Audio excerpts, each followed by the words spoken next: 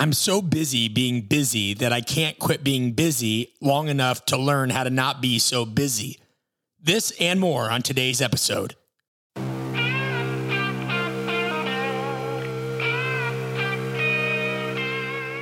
Welcome to the Art of Coaching Podcast, a show aimed at getting to the core of what it takes to change attitudes, behaviors, and outcomes in the weight room, boardroom, classroom, and everywhere in between. I'm your host, Brett Bartholomew. I'm a performance coach, keynote speaker, and the author of the book, Conscious Coaching. But most importantly, I'm a lifelong student interested in all aspects of human behavior and communication. I want to thank you for joining me, and now let's dive into today's episode. All right, how you guys doing? I am really excited to be able to lock in this episode today. It's been a topic we've wanted to cover for a long time. First, I got to say this episode is brought to you by our friends at VersaClimber. This entire episode is all about how to think about time differently. And so much of that ties into efficiency. That term alone is why I invested in a VersaClimber. Nothing really beats it in terms of giving you an efficient, low impact workout, which I need because I did a lot of dumb things when I was younger just to see how hard I could push my body, right? I use it as a standalone, as part of a circuit. I've used it with fighters, football players, what have you. Executives, anybody can use it. My mom uses it begrudgingly when she comes and stays with me. And to be honest, one of the main uses I have found for it is to deal with stress. Being a small business owner, especially during COVID, and a coach and a young father, it's great to just like get on that thing and crank away. And I can get on there regardless of the weather or anything. So check them out at versaclimber.com. Drop my name or say you heard about them on the podcast for a discount. Also, heads up, this episode features insights, quotes, and research from the following individuals: Sylvia Beleza, and I apologize if I'm pronouncing these wrong. I just want to give credence to the researchers: Nero Paharaya, Anat Kainen, Kira Newman, who wrote a great article that we talk about in here as well, and of course, myself. So I always try to give credit where credit is due. We're not going to sit there and every sentence I give, am I going to cite the source? Because that doesn't really make for a great podcast episode. But another thing is, you know, it's interesting. I struggle with this. I don't know if you guys ever deal with this, but a basic marketing tenet is always don't sell the sizzle, sell the steak, or don't sell the thing, sell what the thing does. You know, and that makes sense, right? You don't want to sell somebody an air conditioner and tell them about all the things. You know, you want to say, hey, aren't you tired of dealing with 90% humidity and sweating when you go to sleep at night, right? People get that. And so I know I should use this in our own marketing, but the reality is part of me feels like I shouldn't always have to sell people on the value of communication, because that's what we do at Art of Coaching. The vision statement is simple.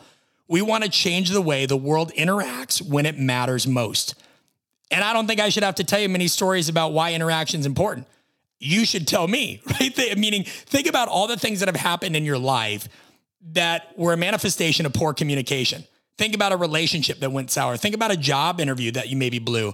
Think about some conflict at work that you could have handled better. All these are the stories. That's the nice thing about communication, guys, is if you really know what it is, it sells itself. And it is the one skill that literally transfers in a positive way, if you work on it, to every part of your life. And you're not as good as you think you are. I'm included in that. You need to be evaluated. You need to be trained. It's like anything else. We have to make sure that we're not just trying to focus on upskilling ourselves on these things that seem tangible or that we can buy and touch. It's the invisible forces that often undo us. And that brings us to time. Now, you can certainly tell the time on a clock and all that, but there's time pressure, which is really what this podcast is about. We've had a lot of folks say, hey, there's things I want to do, but I never seem to have enough time. We hear it whenever we've launched online courses. Oh, I just don't have the time and money. There's other people that want to travel, and they're like, if only I could find the time. I have a friend out in Kansas. I tell him to come visit because I've been out there like 30 times. He's like, oh, I got kids. We don't have time. And that's a playful jab at him. I know he listens to the show. I got kids too. And congratulations. I think his will be due soon, his second, as a matter of fact. But time pressure is something we all feel to varying degrees. And it's rarely the ticking clock that causes that anxiety. It's our habits. It's the way we speak to time in general. Now, don't worry. This isn't going to be an episode filled with the usual tips that you see in one-size-fits-all leadership books or productivity-based resources. That's what we're vehemently against here. So we're going to acknowledge yet avoid some of the quotidian recommendations that you typically hear, such as, hey, get a planner, wake up earlier, stay up later, Put your phone on silent. Don't check email. Take email off of your phone or just say no. Now, to be clear, and I just had to do that bad movie theater voice to maybe get your attention, it's not that those tips are not helpful. It's that they've been talked about ad nauseum. So we want to give you something new. Additionally, if you're the type that loves to have something in front of you, whether it be additional examples, a checklist, etc., you can go to artofcoaching.com/chaos. That's CHAOS for a free resource we put together in the past, which will only complement the all new material we're going to cover in this episode. All right. Again, that's artofcoaching.com/chaos. You can also hear another complimentary episode that goes into 7 key areas I look at when I think of classic productivity. It's what I use when I'm evaluating what to spend my time on by revisiting episode 49 of this podcast, the Art of Coaching podcast. That's episode 49. It's called Productivity That Matters. As with all episodes, there's also a free note-taking sheet. If you go to artofcoaching.com/reflections, Ali Kirshner does that for all of these episodes. It's a free resource. It's excuse-proof. All right. So getting back on it. Why do we feel such time pressure? Why do we struggle so much, especially when research shows that people actually have more time at their disposal now than ever before due to modern advances in industry and technology? Now, one of those reasons is our perception of time, but a detailed overview of that's going to come later. So right now I want to get into some of the most rant-worthy material, the stuff that we as coaches and leaders are most guilty of. And so in the spirit of not burying the lead, the thing that you may not want to hear, but perhaps need to hear the most, is that our own ambition and insecurity is often to blame for the lack of time we feel or the time pressure. That's right. I'm not going to apologize for it. It ties into something we've talked about in our online courses, and it's going to be a central theme for our upcoming brand builder workshop in the spring of 2021 here in Atlanta.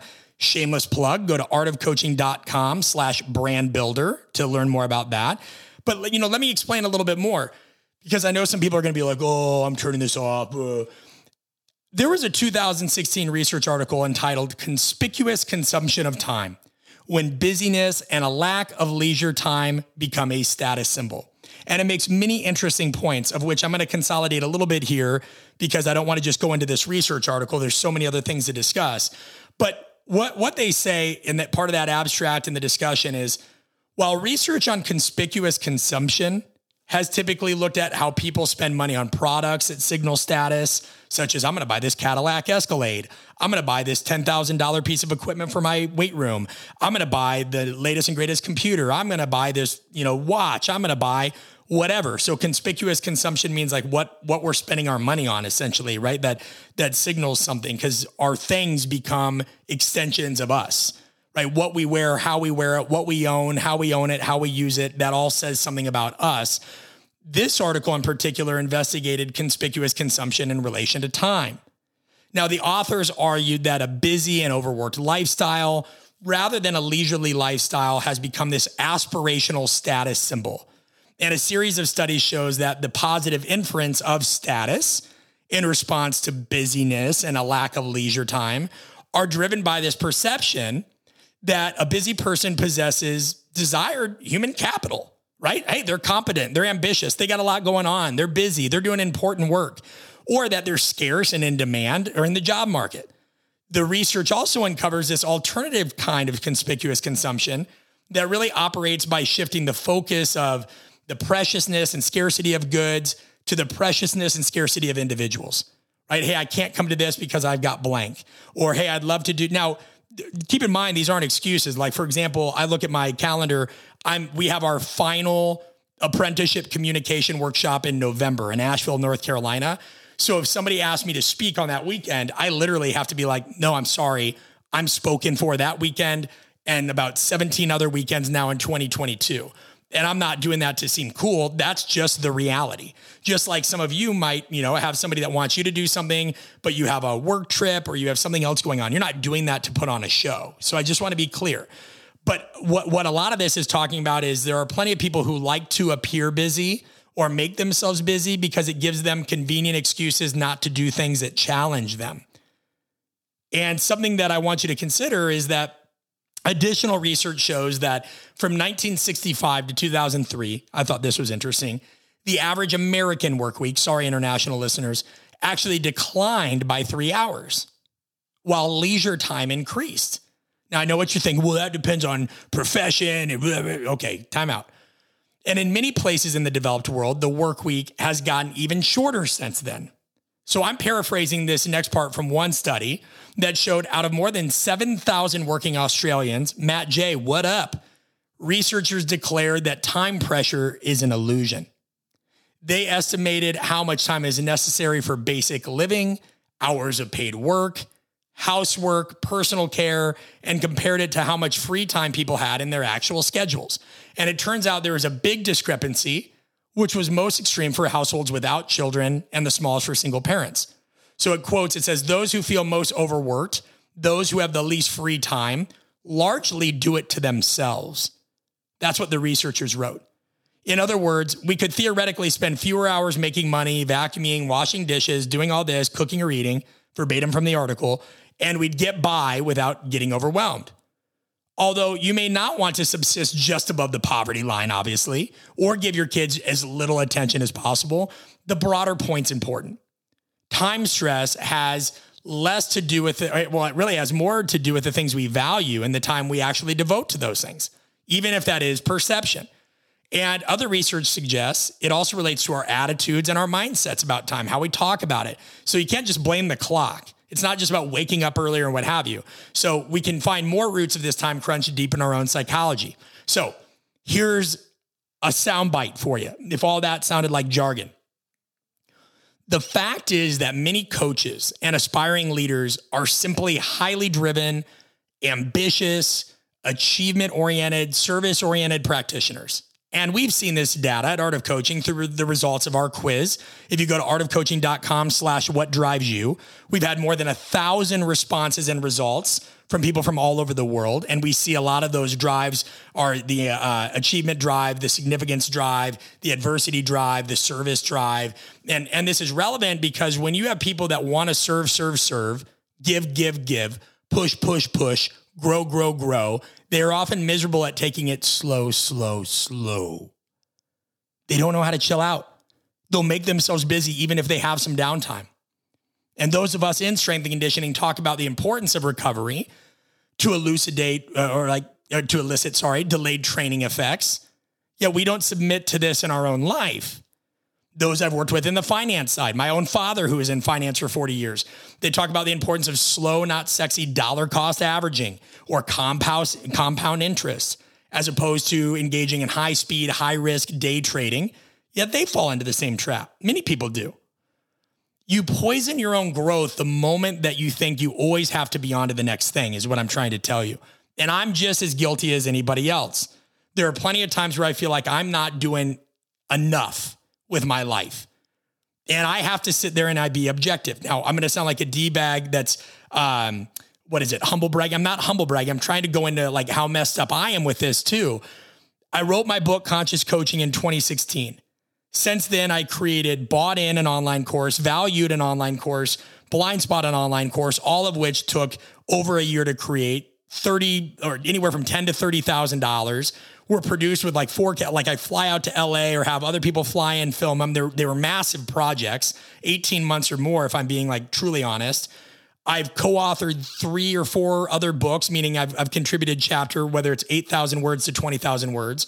I'm working on a new book. We're almost on episode 200 of the podcast. And even I have this issue. I mean, I don't know if you guys follow me on Instagram or what have you, but the other day I admitted, like one of the things I had to do this year was my neighbor, Matt Morrison, love him to death, works for a large company. Matt goes, do you ever just chill out and play a video game? And I'm like, dude, I haven't played video games since I was in college. He goes, try it. And I literally did. I tried it and I found that it helped me because it was something I couldn't turn into work. It was something that made me turn off. Otherwise, like I will find information and I'll go down a rabbit hole and I'll want to make it something useful, or I'll think about something in my own life that I screwed up on and I'll want to make it useful. But like, I have to look at myself, and my friend Carl tells me all the time, like, I know you want to continue to grow Art of Coaching, but do you ever just take stock of where you are? So I just want to tell you, like, anything I'm telling you here, I deal with too.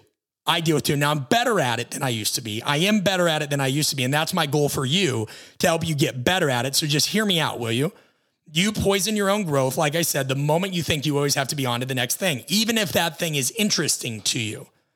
You know, I mean, even start a garden or plant a tree if you don't believe me. That's another thing I did. I got into composting. I've gotten into these other things. I have a Kamado Joe. I invested in that because I'm like, if I throw a lot of money at this and I don't have that money to throw, and it makes me think about something else that I have to spend time on and do slowly or what have you, you know, and it can't get turned into work. Although I guess now I'm making it part of my podcast. Maybe this will help.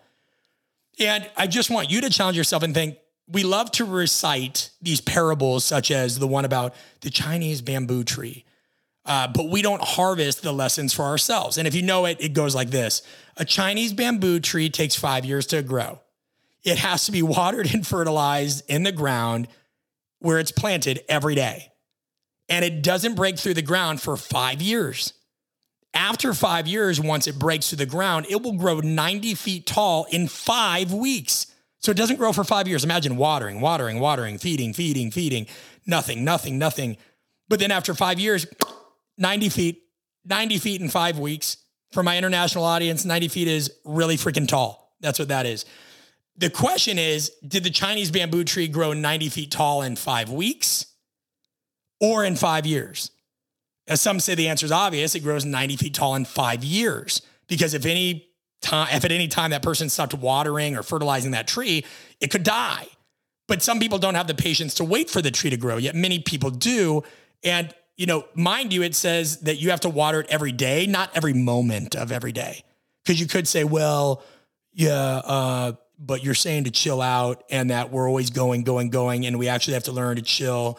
But then you gave an example of somebody watering a tree every day. Guys, the problem isn't that many of you try to find something useful to do every day. It's that you can't chill out for one moment. You make yourself busy because you feel like you have to be busy because you have to fill this hole. If more of us could just be at peace with the thought of some wasted or dormant time, you'd see that that time is never wasted or dormant. Even doing something where you feel completely worthless for a while, I gave you the video game example, has value because usually like it brings me to a parasympathetic state. My mind can turn off. It's not about the video game. It's about the detachment. And that moment I come out of it, you know, feeling like, all right, now I'm more dedicated to focusing on something I really need to do. I just had my little bit of time. And of course I could be playing with my kid. That could be, you know, we invested in a hot tub, you know, things like that. We've literally tried to spend money on things so that we have to do it. Otherwise it just sucks that we spent money on that thing and didn't utilize it. That's what we always mean by putting skin in the game. So many of you won't change until you have to. That's why I always get so annoyed when somebody's like, oh, I need to do this, but I don't have the time or the money. I'm like, my God, when are you going to have the time and the money? And then I hate when people are like, oh, I need to find a cheap mechanic. Why does everything have to be cheap and free? Well, because it feeds this thing that like, all right, like if it's cheap, like there's no real consequence to it. It's one thing to get value. We have no trouble with value, right? We sell our apprenticeships. They're around $1,000. You can get an early bird discount, super early bird discount for about $200, $300 a pop. If you pass our online course, that's another $180 of savings. But I'm not going to take something that I teach for 16 hours that took me 2 years and all that. I'm not going to price that at $400. My time is more valuable than that. I'm about to leave for another one here soon. Now, when I leave my son, right? Like I'm not gonna, like that's crazy to me. And so people just, they make these excuses. They don't want to waste time. They don't want to do this. They don't want to pay for anything because they just don't want to relinquish control. That's why so many people have trouble with this time thing is not only their insecurities, but it's like they have to have control of every moment. They have to have control, like, because they don't understand the wasted hours give your brain subconscious time to work out critical problems. It's the warm shower effect or going on a walk. So we talk to this as idleness aversion. So many high achievers have idleness aversion. They can't be idle. And it says a lot about our insecurities. Again, I'm being inclusive here. If more coaches were honest with themselves, they'd realize that despite them constantly saying outwardly, I want to make a difference, I want to make an impact, which I get that you do. That's great. But so much of that comes from not just a genuine desire to help others, but also your fear of being average. Coaches don't want to go to bed at night wondering if they're average, if they're not being helpful, or being forced to reconcile, whether or not they're good enough at their job or in general, because leadership's really hard. And you can you can think you're doing your job as an effective leader, but you may not always get the results that you want, because when you deal with people, anything that deals with people is complex, right? It can't be controlled. It can't be predicted, which is why we need the skill of communication to help us bridge that gap. But because leaders will feel like they're ineffective and they can't just go to some seminar where it's like, yep, you get a 98% score on effective leadership, and that's the same no matter where you go, we have to do things to fill that hole in ourselves. And I'm sorry, you're full of it if you're shaking your head saying that's not true. If you are constantly filling your time with more work, more this, beyond a point, you're trying to fill a hole for something else. I don't need to be a psychiatrist to postulate that. I don't need to be. You just need to be realistic. People that have strong service, achievement, and adversity drives are always going to tend to be grinders. And if you don't know what I mean by drives, go to artofcoaching.com, what drives you. I'm not going to go into that here, but they tend to be grinders. My wife's a grinder, right? There's no length she won't go to in order to challenge herself to ensure that she's squeezing every ounce out of her workday or her potential or whatever in certain respects. But how can you be sure that more work is always the answer, as opposed to being a bit more patient or just picking your shots and changing your approach? I mean, there are so many people that say, I know coaches that have spent thousands of dollars each year on books and workshops. Yet if they examine those bookshelves or their Kindle or whatever, or their notes, they'd see that they keep essentially buying the same thing over and over again, which leads to them seeing this, the world through the same lens. You are not getting better if you just continue to study the same subjects, if you just continue to engage in the same experiences, if you just continue to stay in your comfort zone or what have you. And for some of you, work is your comfort zone. Being busy is your comfort zone. It's like you don't know what to do with yourself if you get out of that. It's like, oh my God, what do? I can't stand myself. I don't know. Or maybe you can't stand others. I don't know what it is, but work is a comfort zone for many people that want to make a difference, and that needs to be looked at.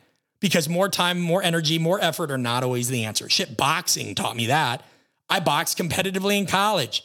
For you, it might be chess, or it might be jujitsu, or it might be, golf. You need to slow down and scan the environment, internally and externally. If you want to make an impact, you need to learn how to pick your shots, read the environment, know when it's time to go, know when it's time to chill out, right? Most authors don't just churn out book after book. There are outliers out there, to be sure, but are we judging based on, are we judging success based on quantity or quality of their work, right? The more shots you take isn't always better.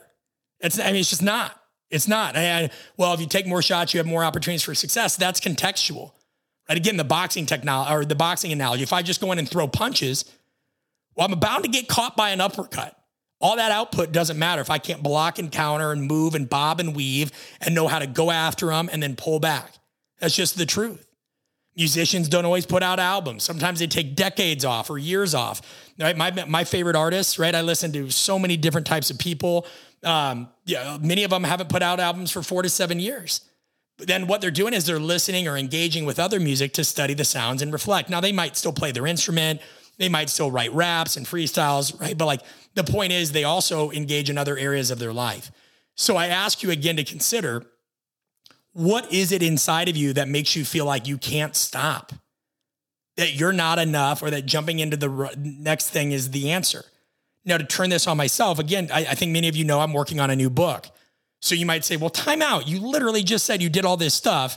You're getting your doctorate. You have this podcast, and now you're doing another book. But understand, I'm picking my shots. This next book is very much related to something that a lot of people in the world are experiencing right now. It's something that needs to come out of me. But I also know that after I write this next one, I don't think I'm going to write. If I ever write another book again, at least in the near future, whatever that is, it's going to be on people watching in airports or a children's book. My first book was something I really needed to say. The second book is something I really need to say because I lived it. I've researched it. But I have no desire to write a bunch of books. That's just not me. That's not, I have other things that I need to do. And I also am just going to go off the grid for a little bit after that next book. I don't know when it's going to come out. Could be a year, could be 18 months, could be 2 years. It depends. That's a process. but I know I'm going to disappear for a while after that because I've been going. And I will have no trouble sitting on a beach somewhere or in a mountain cabin somewhere doing something useless or just getting lost and not answering DMs or this or that or what have you. So, it's just like you have to make sense of this. Not every shot is worth taking. And it reminds me of something a former coalition member of ours, Stephanie Seeley, said one time. And I don't know where she read it, so I'm giving her the credit. She said, when it comes to time management, you have to ask yourself, who owns your time?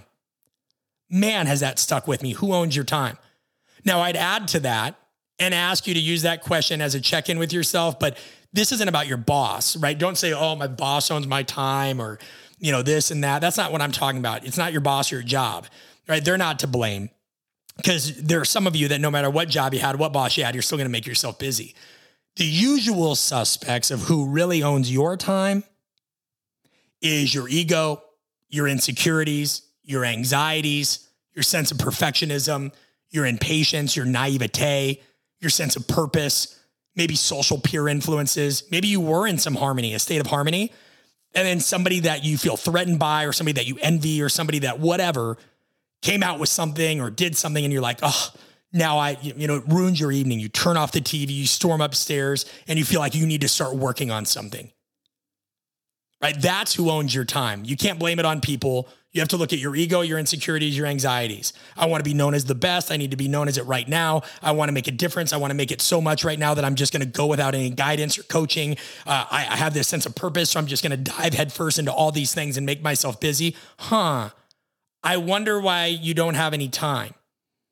These are the things that are constantly whispering to you anytime you actually want to unwind a bit. Maybe even when you go home for the holidays. Right? I used to not be able to sit down and watch. My mom loves this movie. It's with Robert Downey Jr. called Home for the Holidays. We'd always have to watch. I swear to God, I've seen it 30 times. And you go through that phase where you're like, this is great. I love this movie. To, oh my God, we're watching this again. To, hey, I have work to do. To, oh, my parents aren't going to be around forever.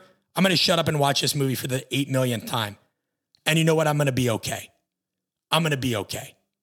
And you will too. So that leads me to the next thing. Some claim to essentially hate unwinding. Okay, but why? Is it really because you feel like it's a waste of time? Where did that conditioning and thought process come from? Especially when you have people like Amos Tversky, Nobel Prize winner, who stated that people waste years not being able to waste hours. And he did all right. He did okay. And what he meant is waste hours. Go do something that most people consider worthless, useless, mindless. And you know what? A great idea might actually come to you. Going on a walk, not listening to a podcast while walking, going on a walk and just allowing myself to be mindless helped me figure out half of what I want to talk about in this episode. And I've been sitting on this episode for a long time.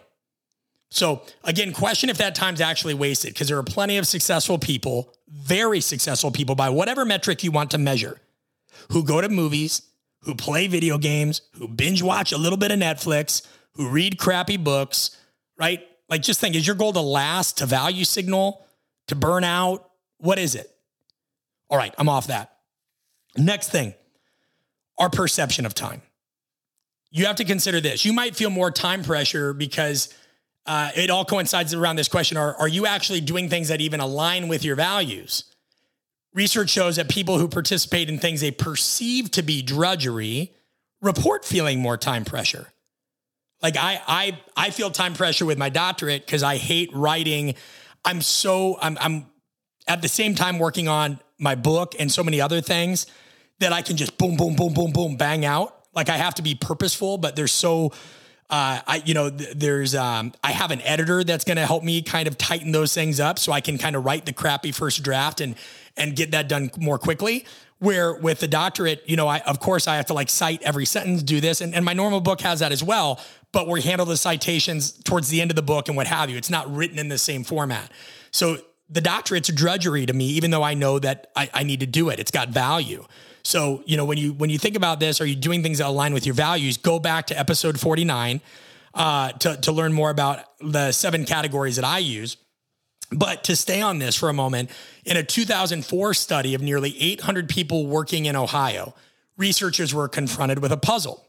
And it showed that when women did more than 10 hours of housework a week, they felt more pressed for time and in turn more depressed. But when men did the same amount of housework, they did not report those feelings. A similar pattern appeared for volunteering. Men who volunteered more were less depressed, but women got time stress and didn't seem to experience that benefit. Now, the explanation that those researchers came up with, because I can imagine you're with me in that, well, that's kind of vague. I need to learn more. But it was basically bolstered by the accounts of how people spent their time. So, for example, men tend to do things that are more enjoyable forms of housework and volunteering. They cut the grass and coach soccer teams. They get into a flow and feel a sense of accomplishment with those things, where women, on the other hand, are often occupied with small, repetitive daily chores and service work. But I don't agree with a lot of this. And here's why. It's not that I don't agree with the idea that, yes, we can feel more time pressure when we're doing things that don't align with our values. I absolutely agree with that. And I gave an example. But I don't agree with what they're saying here in totality, because one, that is super in a vacuum. Like my wife and I hate mowing the lawn. I think lawns are just worthless, and they really are. Lawns were created as a status symbol so that at some point, when life got easier and more people got affluent as we came out of, I don't know if it was the 1800s or what have you, 1900s, I can't remember exactly, but it was a way for people to basically say, hey, I have this land that I don't need to do anything with. I don't need to do anything with it. Now, I like the idea of getting outside. I like the idea of being active, sweating, getting my steps in. That's fine. It's that when I'm running a business and I want to spend time with my kids and I'm not home many weekends, mowing the lawn is just this tedious thing that doesn't add value to my life and actually takes away from the things I'd rather be doing, which is seeing my little dude or trying to catch up on some work. And remember, I own a small business. My wife and I, we are completely in charge of funding everything for our company. So I know that if I spend 2 hours hedging and mowing and whatever, that's time I could be making money to help pay for new employees and new systems that make our life and our business easier, and what have you. Whereas, I might have a neighbor, let's say maybe he makes $300K a year. I'm making this up, right? Somebody's paying for his time and he's able to go, he can go out there and mess with his lawn. It's very cathartic for him. Maybe his job is drudgery. I like what I do with you guys. I like this job. I like being able to interact with you. So I just want to make the point that I don't agree with this whole idea of men cut the grass and women don't. On the other hand, I do most of the cooking in the household. And then Liz and I will share who empties the dishwasher. And sometimes she has to do it way more than I do. Not because she's a woman and I'm a man, but because I'm out of town or because I run mentoring groups at night, through our coalition or what have you. And so, we're not really worried about the daily scoreboard. We look at the big picture of things. And so anyway, that's where I think that needs to be teased out more. But I hope you get their point. It's just saying when you're doing things that don't necessarily coincide with what you like doing or you value or you see the purpose in, if that's all your day, you're going to feel like, yeah, this sucks. There are some people that get into coaching and they think they're just going to work with athletes all day. And then they realize oh my God, I have to deal with agents or I have to deal with GMs. I have to deal with whiny this. I have to deal with that. And every job deal. My neighbor, Greg Baker, right, used to be a police officer. He has a great episode on the podcast. He was like, after a point, policing became less about policing and more about, body cams and all this other stuff. I didn't actually get to do police work. So he retired early, right? There's conflict there. Takes us to our next point. Another reason we feel time pressure. Think of conflicting goals. How else does passion and alignment of values impact our perception of time? A 2018 article, and I'm sorry about this, John. The last name's tough. I don't know him personally. John Jekaminowicz, there you go, of Columbia Business School, and Ashley Willens of Harvard Business School. They found a clue when they asked employees about how conflicted or aligned their goals were. And we all have multiple goals, right? We all have a lot of goals, and I'll get into this. What they found is employees lacking in passion said that their goals were often competing with one another. They were always fighting for time and attention or recognition. For example, their drive to do well at work might make it really hard to get home and do dinner with the family. But passionate employees were a bit different. And it depends also how they define passionate, right? They saw their goals as supporting one another. After all, as the article said, healthy home cooking and family bonding might give them more energy and motivation tomorrow. Well, that's a nice way to look at it. And yeah, it's true if we just take it at face value, but there's some holes in that as well. But revisiting the work by Kira Newman, time pressure isn't just about how enjoyable our activities are. but also how will they fit together in our heads? Another study found that people that simply think about conflicting goals like saving money versus buying nice things or being healthy, eating tasty foods, feel more stressed and anxious. And in turn, they're shorter on time. And it happens to coaches. You want to be great at your job, but you also want to be phenomenal with your family. You want to be in great shape, but you also want to be great at work. Well, like you think about this, you just want to be great at everything. So many leaders and coaches want to be great at everything. They want to be good at this and good at that and good at this and good at that. But we can't. Like when we talk about this in my online course, Valued, right? The primary conflict in a coach's life really comes down to social rewards as well. So when we think about conflict and why we feel time pressure and why we can't quit working and why we have conflicting goals and what have you, there's a lot of coaches that want to do different things, but that they think about like they're in a field that's so tough to evaluate objectively and they want to be considered a true blue by their peers. That's the ultimate accomplishment. So-and-so's a great coach, they're reliable, or somebody will do anything for that jacket. I remember there was a time where apparently to become a master strength and conditioning coach and get a jacket, you have to spend like 20 years working for a team or something like that. But then I think about all these coaches that work in other settings, or maybe they work in the private sector. They're not eligible for it. Well, that used to piss me off when all I did was strength and conditioning. I'm like, time out. I had opportunities to work in pro sport or this and that, but just because I decided to go to the private sector at some point in my career, even if I've done this 15, 20 years, I can't get a jacket. And then you know what, guys? You get to a point in your career, you're like, I really give a shit about the jacket. And 90% of other people can't either. Like that's great if people get the jacket and what have you, but by and large, once we get this thing, it sits in our closet or we forget about it because we're all obsessed with the second mountain. There are people that got that jacket that are like, hey, I would have rather had a book. And people that had a book, they would say, I'd rather have the jacket. It's never enough for us. And coaches are so competitive, they lose sight of that. And, I know a lot of that can seem like this thing of saying, hey, I'll do anything for this or that recognition to be seen as an industry leader or seen in general. I know that can be seen as an attack. It's not. It's a call to action for coaches to wake up and realize how your insecurities and your desire for acceptance can create actually more issues, especially of time pressure. You constantly got to be known as the person. There's constantly got to be something going on. You constantly have to show somebody that you're learning and growing and what have you. A coach in one of our courses said it himself. And this is all a quote. I didn't see it at first, nor did I want to admit it. But beyond a point, I had to do all the things that I had to do to get into the field. Much of the reason I kept chasing certain jobs or certifications or even the acceptance of my peers was because I felt like I needed to be accepted and respected by others. It even influenced the way I trained or worked out. I beat up my body routinely to the point where I had trouble chasing my kids around when I was home. Also, I could still hold my own in the weight room around peers or at conferences with other really fit and strong people in my field. Everything was about how can I make this S on my chest a little bit more visible. To me, that S stood for servant. But after taking this course, I came to the tough realization that I wanted to be seen as or considered Superman. And I promise, listen, I'm not going to run away from the fact that I think that's a pretty cool, natural organic advertisement for our course, valuedcourse.com. But the fact is I'm not going to run away from it because that's why it was created to help situations like that. And I just want you to think a little bit about these things. I want you to think about what you're doing and why you feel like you don't have time and if it relates to anything I've said so far. And I'm going to say this with a bit of tough love.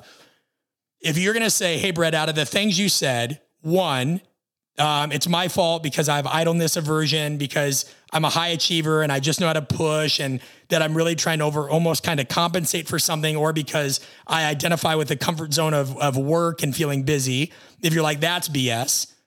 And if you say, or it's because my perception of time is off because I'm doing things that don't always align with my values. Nope, that's BS. And also, Brett, no, it's not at all because I have conflicting goals. That's BS. Guys, I don't know what to say, because while we're not done yet, some aspect of those things is true. I've done this too long. I've made too many mistakes myself. And I know out of the 8 billion people in the world, or the 50, 60, 100,000 some odd that are going to listen to this episode within the next month, somebody that hits. And we see it in our groups. People say, hey, I work for this great organization, but I want to build my own brand. How do I do it? We're running a brand builder workshop next year, depending on when you're listening to this. I believe it's March 2021. Again, go to artofcoaching.com/brand builder. And the majority of people that have applied for this have said, I want to do something more and help more people, but I also have a job and I need more time. That's what led us to create this. Knox College professor, I'm going to use a lot of rational persuasion here, Tim Kasser, who's an expert on materialism, co-authored a seminal paper on time scarcity, once joked, hey, if every research project that I was currently working on right now was a cat living in my house, it would be very clear that I had a problem. If your to-do list literally feels like a herd of hungry cats, all in competition for your one can of food, your time, no wonder you're overwhelmed. So, as Newman states, while we may freely choose some tasks on our plate, others are largely the product of our insecurities, our society, our culture. And this is, actually, this wasn't from Newman. This is from Australian National University professor Lyndall Strazdins. And she spent the last decade trying to show how time scarcity matters for individuals and public health. And an example she gives is being a good suburban mom today seems to include chauffeuring your kids around the neighborhood to countless sports and hobbies. If you don't do that, well, you're not living up to a set of norms. And that goes back to my examples with coaches, right? I saw this all the time. I still see it in coaching culture. If they're not at every mega conference learning about training or lifting at this or doing that or whatever, it's like they're not living up to this set of norms. But guys, you have to ask yourself at some point in time, maybe it's time for these norms to evolve, right? It used to be normal for coaches, like you couldn't talk about wanting to do something more, building a brand. I used to not be, like somebody said, you shouldn't write a book, it's selling out. At some point, you got to decide whether you actually care about these norms more or care about making progress in your life more. Do you care about social acceptance more, or do you care about diving into what you actually need to work on, what you've been running from more? Because you've got 24 hours and you get to a point where you just can't expand your day. Yes, it's very inspirational to hear people be like, well, I woke up at 4 a.m. and taught myself code. All right. But like some people might not be able to do that. So you have to look at these bigger issues. We have to get to the root of the issue, not just tactics. Now, I can't just throw medication at different illnesses. At some point, I need to look at my health behaviors. So another piece is when we're caught in time conflict, it can be a sense of control, some external obligation. This happens to my wife. Daycare pickup runs up against an important meeting. Maybe your work shift starts at 9, but the bus is late. External obligation, I think of right now with our coalition mastermind. I have a call every other week that I run from 8 p.m. to about 9:30 p.m. Well, that makes me miss putting my kid to bed because I also work out and train some of my neighbors around that time. And no matter how I shuffle it around, there's always something I have to do that night, or I'm traveling or what have you. And so there's a lot of these time conflicts, which can feel like there's not enough time. Now, at the end of this episode, right, it'll be about 5 p.m. my time. My son will get home in about an hour, so I can spend more time with him today, but I've got to leave town tomorrow to speak at another event. So none of us are going to have that much control. In a 2007 study, researchers interviewed 35 low-income working mothers who were caring for at least one child. And they asked the moms to talk about how they spent their previous day, how they managed to feed their families when it's hectic. The researchers were able to pinpoint a lot of different ways of managing time. Some were more successful than others, right? The least successful was reactive, where mothers didn't feel in control of their days. All of them felt time scarce, beholden to the clock, unable to accomplish everything they wanted to. In contrast, mothers who had an active time style, which is what they called it, they had some success with scheduling, managing, or structuring their days. They felt a little bit more in control. Now, that can't happen for all of us, and I'm a case study example of that. But what I do try to do is say, okay, I'll give an example recently. My wife and I go to Costco all the time. We're pretty frugal people. That said, I ended up, and this is not a sponsor. Trust me, I'm not big enough to get these guys to sponsor me, although we did keep hounding them. Matt, keep writing them emails. I ended up paying for ButcherBox. Now, Why? Because it's way more expensive than the meat I can get at Costco. And we could sit there and talk about quality, this, that, and whatever. No, because I'm time poor, and there's certain times that I can't afford to go 20 to 25 minutes, this way in town, sit in line, come back. That can be an hour and a half. So this is the problem. So many people look at dollars to dollars to say, oh, is that value? Like my friend John would do this, and I love him to death, but I'll hire a handyman all day as opposed to doing home improvement projects myself beyond a point. And he'd be like, well, you're wasting money. Well, that depends, right? Because it's not that dollar to dollar. It's what does it cost me to go across town to Costco, wait in line, do this, come back all the time. I can't always do that. So I'd rather pay more up front for that convenience where I get some of that time back, because maybe that's with my son. Maybe that's recording a podcast for you guys. Maybe that's anything like that. And so you can't just look at dollars to dollars. You can't look at hours to hours. You got to look at values to values. You got to look at reality towards perception. You do. Another example is, when I lived in Phoenix and my job was just to be a strength coach, Sunday night I could batch cook. Now a lot of Sunday nights I'm not home certain times a year. So I might have to batch cook, boom, one thing's in the Instapot, boom, one thing's on the grill, boom, one thing's in the oven. Or my mornings might get started a little later, which couldn't happen when I was just a strength coach. But now that we do more consulting and educating in a wide variety of fields, and I'm either home or off-site or what have you, like my days can start later. My days can start later because I have international clients at night. So I can actually do some of that batch cooking. It doesn't have to be on a Sunday. I can do it during the week. You've just got to find what works best for you. But I don't want to hear that you don't have the time, because you do. You've just got to figure out where you're gobbling it up. There are non-negotiable work hours for sure. There are babies who are not fond of sleeping through the night for sure. But a lot of this is part of our psychology. So according to even the research, rather than experiencing life as masters of our own fate, some people always feel like they're at the mercy of external forces, this external locus of control. So they're less resilient to stress, they're more depressed, or they're just more short-tempered. I don't have the time. And that's why it's hard to, seize control of your own schedule. I'll give you another example, and this speaks to the final point, the value of your time. About, 4 years ago, I started using Calendly. And so when friends wanted to connect or whatever, and if we were playing phone tag a lot, I'd send them something and be like, hey, schedule something here. And I think I've talked about this before. Certain people would be like, oh, you're big time now. I have to, you know what? I'm going to point this at Stu McMillan from Altus. He'd always be like, I can't believe I have to use a scheduling app to get on a call with my friend. And I say, hey, buddy, it's not that. It's that you and I have sent like 30 texts trying to figure out when we're going to connect. That's a waste of time, which I know yours is valuable. If you just click on this link, you can literally pick any time that's available in the next 2 weeks. It's not a big time thing. It's like, I'm trying to make this more convenient for you thing. When people reach out to me on Instagram or they're like, hey, would you come on my podcast? Would you do this? I send them a link. Go to our website, fill this out, tell us a little bit about yourself. Nobody's big timing you. Nobody's big timing you. We're just trying to make things efficient because we value our time and we value your time. And otherwise you might sit with an unanswered DM for like 6 days because I don't check my DMs daily. It's just people's feelings get in the way of this stuff. It's crazy. It's crazy. I think of the same thing with when people quote me for speaking. Hey, what will it cost? X amount. Well, so-and-so didn't charge that much.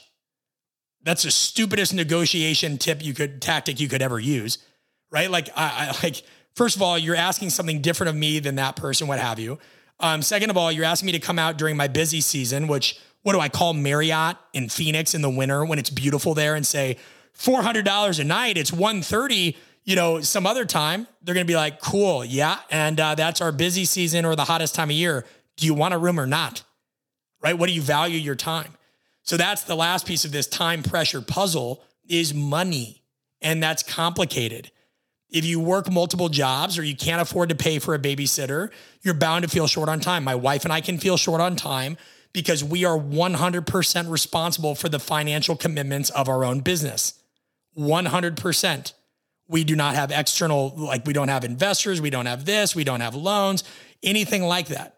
Like literally so we're going to feel short on time, and we have to be very, very conscious with our time because there are actual ramifications if we're not protective of said time. I talked about this inside look at, I even think about one time when we talk about money, one time, and I'll be very transparent. Somebody booked me for a speaking gig. It was like $7,500 for what they wanted. And I told one of my friends that, and he goes, man, big time. I go, buddy, I pay $5,700 in payroll tax alone every 2 weeks. I mean, like literally anytime payroll runs, $5,700 just goes to Uncle Sam. That's not my payroll. That's what I pay on top of payroll. So even if one of you listening booked me to speak, and let's say I charge 10 grand just for the sake of discussion, literally every 2 weeks, and we're about to hire somebody else, like 5 to 7 of that comes out of my pay. Like that's, and so you consider, like, you think that you're paying me or somebody like me to speak for 60 minutes. No, you're not. You're paying, and this goes into you guys too, what people pay you. People are paying for the time it took you to create the thing, the time it takes you to deliver the thing, the opportunity cost, right? All the other things that go into it. And listen, this is what markup is for in any industry. I'm talking to you through a microphone that I guarantee you didn't cost $75 to make. It didn't cost that. They have to build in so many other things. This is absurd that still to this point, I have to talk about economics at this level with some coaches, but there are, I mean, about 60% of our listeners, 65 are still strength and conditioning coaches who don't get educated on this. They don't. So I'm sorry for those of you that are like, dude, I get it. Like, why are you yelling at me? But you have to understand, in my core industry, one, we're still trying to help. While this podcast is for everybody, I am still trying to create systemic change in this one, which is behind, because they've listened to this gaslighting for so long that they should just give, free, all that. It's absurd. So, in a society like I love this quote too, in a society like ours, the go-to answer for happiness has always been like, make more money, buy more stuff. And what, most people are trying to say is no, what people actually need is more time. But that coincides with you dealing with your own insecurities, your own obstacles, and all these things. Because an abundance of money can still feel like a scarcity of time, right? The assumption is that rich people have so much money that they could do with their money like they could do so much, but like then they just get more expensive hobbies. And that's why I lose it whenever I'm like, hey, somebody will reach out and say, hey, I want help with this. Great. We got this workshop. If you just go to artofcoaching.com/brand builder, it goes silent. We'll follow up. My wife will follow up and be like, hey, TJ, I'm making the name up. You were interested. Did you want to do it? Oh, sorry. I don't have the money right now. Okay. Well, hey, did you know that there's a payment plan and this? Yeah, I don't have it. Reach out in 6 months. Okay. We reach out in 6 months. Oh, it's just not a good time. And we're going to assume that, guys, not everybody that says that stuff is honest, right? Like we said, there's just the thing that they're missing is there's never enough time and money. They're going to continually put themselves in that situation. And then what we see all the time, because we saw it with our course, Valued, people didn't want to buy it at first because it was the first thing marketed towards coaches that would help them financially or deal with burnout. And that was new. And they felt like it was like, well, that's self-serving. I shouldn't need help with that. COVID hits, boom, takes off. We don't want that to happen to you. I would much rather have you pay us for things where we can help you be proactive than you learn the other way. Because let's say you paid $2,500 for professional admission to our brand builder workshop, and you want to start your own LLC and you want to start your own business or you want to have your own brand. Guys, let me tell you about a time 2 years ago that I paid a trademark attorney $5,500 and they gave me really crappy advice, and a certain trademark that I pursued didn't hold up. Gee whiz, if I could have paid $2,500 to learn what $4,500 taught me, or when somebody's like, hey, I don't know if I want to get on this call, I don't really have the $300 or whatever. I'm like, well, you want to start a business, right? Yeah. Well, creating an LLC is going to cost you money. And it's just like, we're so reactive. I think that's what I'm trying to say in this rambling. We're so reactive. And that's a big reason why you feel time pressure. Your values aren't clear. All right. So I'm going to consolidate this because we've covered a lot. We have covered a lot. When you think about, why do I feel like there's not enough time? Why do I feel like I'm always under time pressure? Right? Don't just, no, like beyond a point, getting up earlier, staying up later, putting your phone on silent, not checking email, that doesn't help beyond a point. You have to look at the deeper issues, because there is plenty of time. You just have to say, why do I have such an aversion to idleness? Why can't I just like be still for a moment? Why do I always have to make more work for myself? Why do I always have to do this, do that? Why am I so insecure? Who owns my time? Is it my insecurities? Is it this? Is it that? Look at what you're doing. Is it conflicting? Are you trying to do too much at the same time? Are you doing stuff that you don't like anymore? Are you doing what is this? What's the value of your time? And I'm telling you, the majority of you reach out and you're not valuing your time appropriately. You need to raise your prices. You need to do this. I'm telling you, I promise you need to deliver a great service. Well, what is my time worth? I don't know. What's your self-worth? Right? That we talk about this all the time. What do you value yourself at? Because that's you think if you're charging $60, if you have spent hundreds or thousands of dollars on educating yourself, if you have spent a lot of money and you have spent a lot of time, and then you're like, well, I don't really want to charge people. I'm in it for this. I'm in it for that. What you're saying is you're actually just not valuing yourself. And I'm sorry, that's true. If you want to know what to charge for your time, and this was we did this podcast with Danny Mattei, we'll probably do another one. It's what to charge for your time. There's no one right answer. There's not a formula. It's this, this is right here, what you charge for your time. You have to say, what did it cost to acquire this information and this knowledge? What does it cost to deliver it? What am I saying no to say yes to this?